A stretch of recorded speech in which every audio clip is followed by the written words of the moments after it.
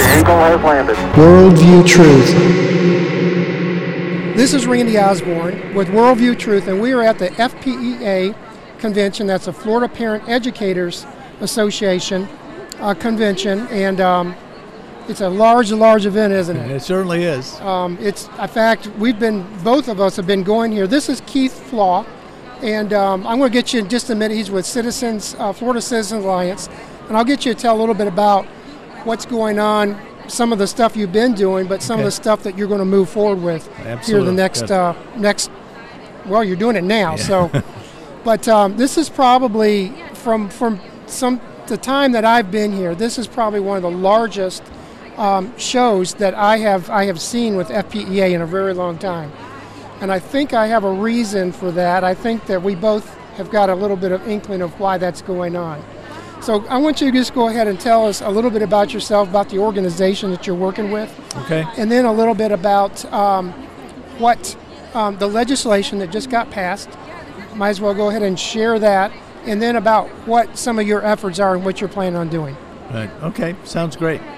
Well, Florida Citizens Alliance is an organization we started back in about 2013.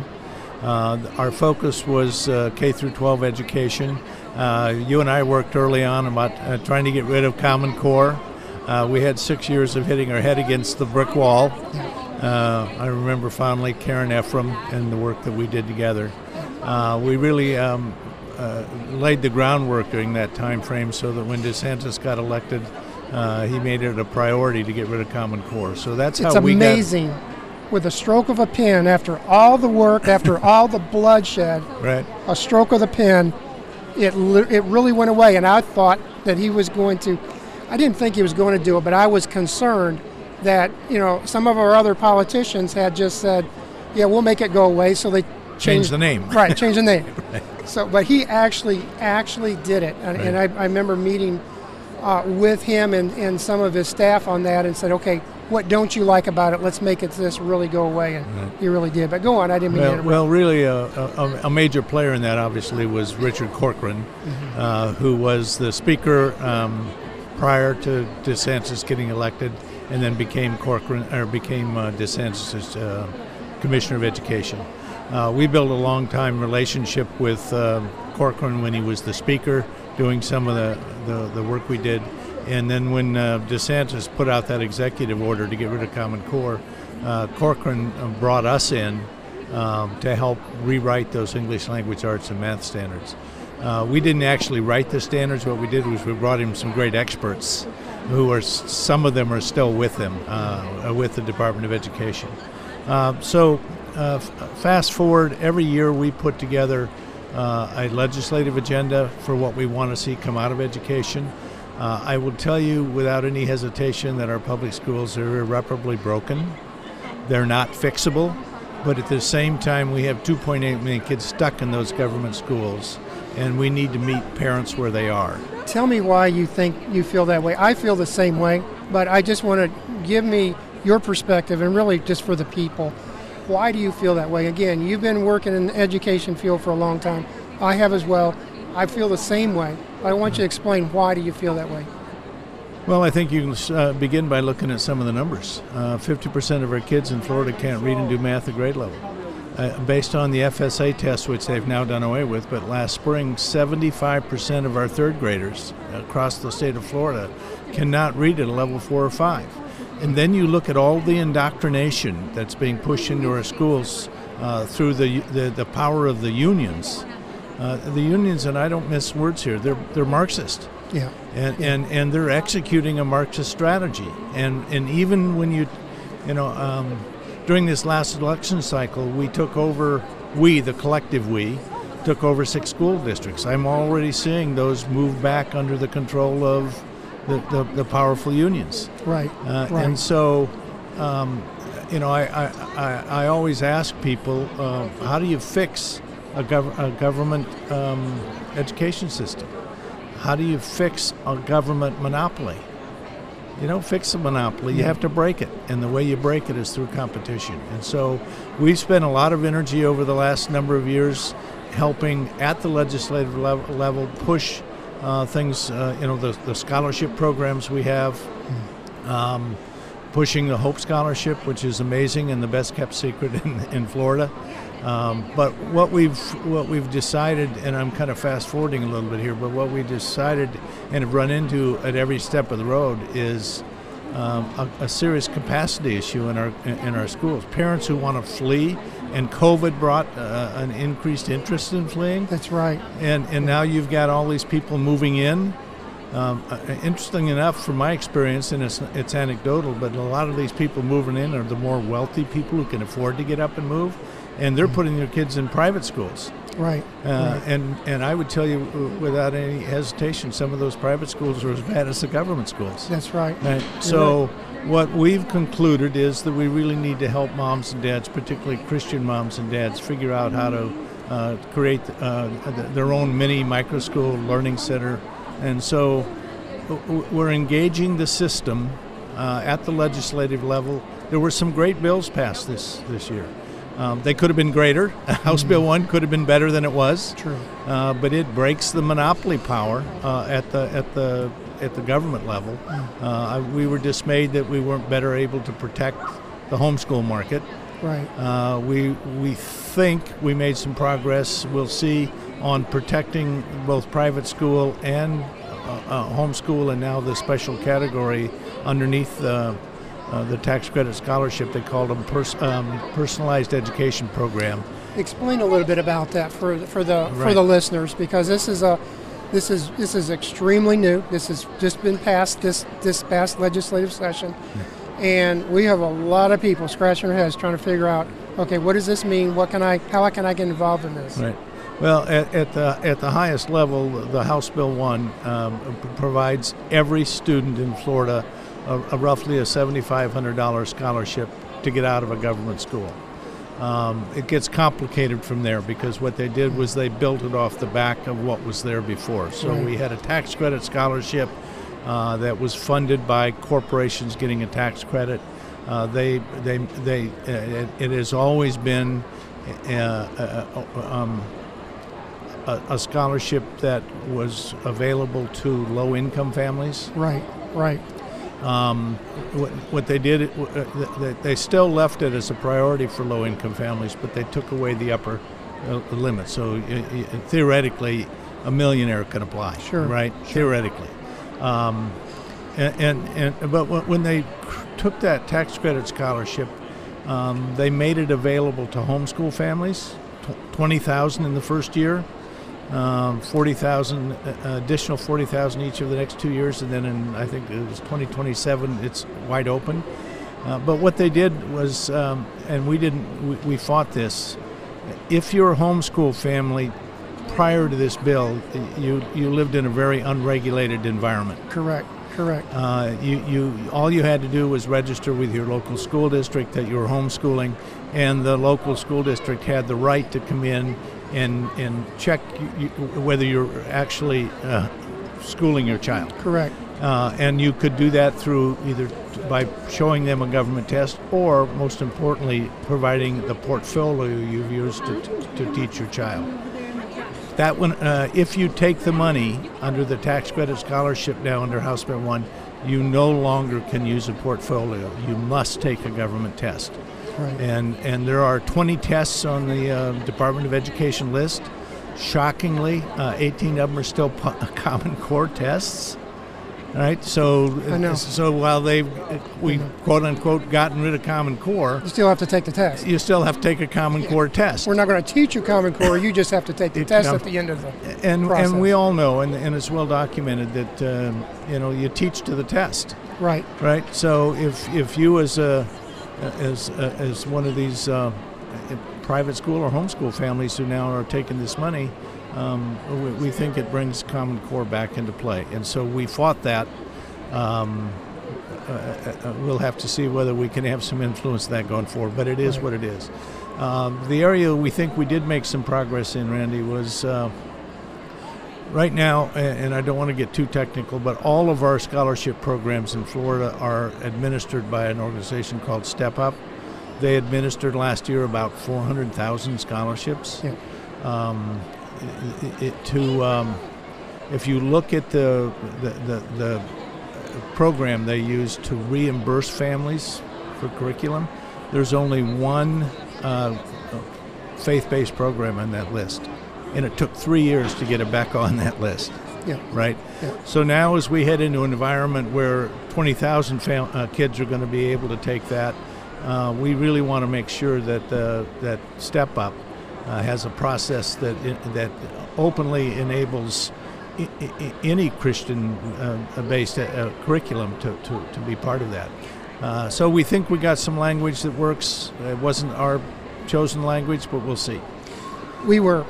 That was one of the concerns that we were also working on, very concerned about that. And we met with the Department of Education during this process and said, hey, we've got a problem here. This is a big problem for us. And so what they told us is they basically showed us a statute, I don't remember where it was at, that basically just exempt a Christian school, not a private school, a Christian school, faith-based. Right. And I'm like, okay, that's interesting. And I questioned it because I didn't feel like it was clear in the statute. Right. If you actually read it, it wasn't as clear as I just described it, okay? Nothing ever is. No. And they said, well, if in the event that something does happen, in that this does get challenged, we will step in. Yeah. I was like, well, what happens when the next legislature, takes over? What happens if we change parties? Just to be gut honest about it. Right. So that's also a concern that we're dealing with right now. Well, we'll see how it works out in the short term. They're now, quote, creating the rules that go with that through the State Board of Education. We've reached out to Commissioner Diaz and his team to clarify how Christian content providers can get administered on the list. Yeah. So we'll see how that works out. Tell us about what you're doing now. There's a great idea that you've come up with. I don't know if you've come up with it, but I know your group has. And tell us about it. Tell us what you're doing about it. Well, if you accept the notion that our public schools are irreparably broken, what are the alternatives, right? And we believe that some of the major issues that we're experiencing in our government schools is because God's been taken out of our public schools. And so when you look at the violence, the drugs, the school shootings, when you look at all of that, it's because we're not teaching our kids a set of values that are based on solid Judeo-Christian values. I can get off on a tangent with you on social-emotional learning, and most people say, what's that? Well, social-emotional learning it's teaching our kids at the youngest level that there are no absolute truths. That's exactly There are right. only your personal truths. Right, don't be jumping into the podcast for tomorrow now. All right, don't be doing that. Okay. Well, so fast forward then, we've concluded that we have to help and encourage Christian families, moms and dads, to start one-room schoolhouses, minis and micros. So what we've hired a full-time program director, a young lady who's got 4 kids, Christian ministry background, homeschool background, and so she's embarked on the mission we've set for ourselves. What we're hoping to do, and we're on our way, is we're vetting local ambassadors. Think of them as a consultant. Right. We're training them, and right now we've identified 5 partners. We may add more to that. 5 partners who have classical Christian content, but each of them have a little bit different value proposition. Okay. And for so I'll give you a quick example of that. Classical Conversations, a faith-based program. It's very rigorous. It's very community-oriented. So if you like the community and you like that rigor, that's a great solution for you. But that's not for every family. Another one of our partners is My Father's World. It's a turnkey operation, literally for $3,000 to $4,000 per 10 kids. You can start a one-room schoolhouse where you're putting 4-year-olds in the same classroom as up to third graders, and you're teaching an amazing Christian-based curriculum. Using their curriculum through all 12 grades, at the end of that, your child will have read the entire Bible, New and Old Testament, 3 times. Oh, wow. And they're not plugging Scripture into the side, they're integrating it into it. So that's one of our partners. But the value they bring is turnkey. And then another one of our, and don't have time to go through all of them, but Foundation for American Christian Education.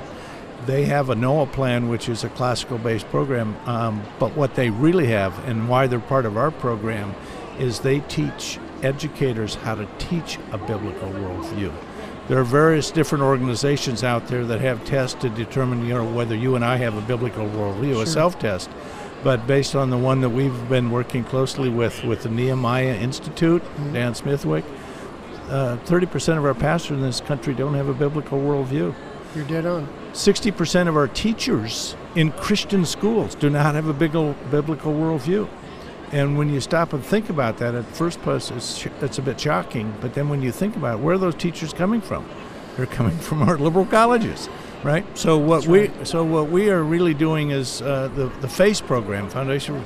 They have an excellent program to educate teachers in teaching a biblical worldview, and you can actually get certified through that process. And so we see that as a value add to every classical academy, homeschool, mini learning center, teaching those educators how to teach a biblical worldview, no matter what your curriculum is, right, is a huge step forward. So that's why they're in our program. So we have 5 different ones that we vetted for different values. We may add others. We decided we could study it for a couple of years, or we could get started and learn. That's what you have to do. And we're getting started. So I homeschooled. We homeschooled our kids all the way through. And looking back on it, I mean, it is a scary thing to homeschool kids. I mean, as a parent, because it's not culturally acceptable. It wasn't back when I was doing it, even more so. I mean, we would even have Christians, would confront us. My parents even said, "Randy, what are you doing here? This is not how you do this." Right. And somebody came to us, and this is what they said. They said, the worst day in homeschooling is better than the best day in a public school. And then they said, look, do your best in teaching them academics, but character is more important than anything else. Right. And they cannot live life without learning character, right. A good moral character, and that's what's wrong right now. That's where we're at. They're coming after our kids, and that's obvious. It's right. just a culture. I had a doctor, a lady doctor, about 3 months ago, literally tell me I'm not smart enough to teach my kid to homeschool my kids. And after we talked about that a little bit, right? Then her next reason was, well, but then my kids won't be socialized. and my immediate response to that was right down the path you were on. So you'd rather have them socialized in drug, sex, and violence 8 hours a day rather than your values. That's what it comes down to. And I know that the meaning of what they mean by socialized, but I also think, is it into a socialistic lifestyle, that's another whole aspect of what socialism means, right? Exactly. So at the end of the day, we just have to give parents an opportunity, help them understand and overcome the fear, build some confidence. It's not difficult. It's much easier than it was back when you started, I'm sure. Oh, yes. There are lots of good programs out there. We just need to help moms and dads overcome that fear. That's right. And that's what we're training our consultants to do. We'll see if it works. Like I said, on the worst day, it's going to be a better day than public school. So right. Thank you for what you're doing. Looking forward to tomorrow, and keep up the fight. Oh, well, as I tell my wife all the time, I'm too stupid to quit. So we're good to go. All right, sounds great. Thank you again. Worldview Truth.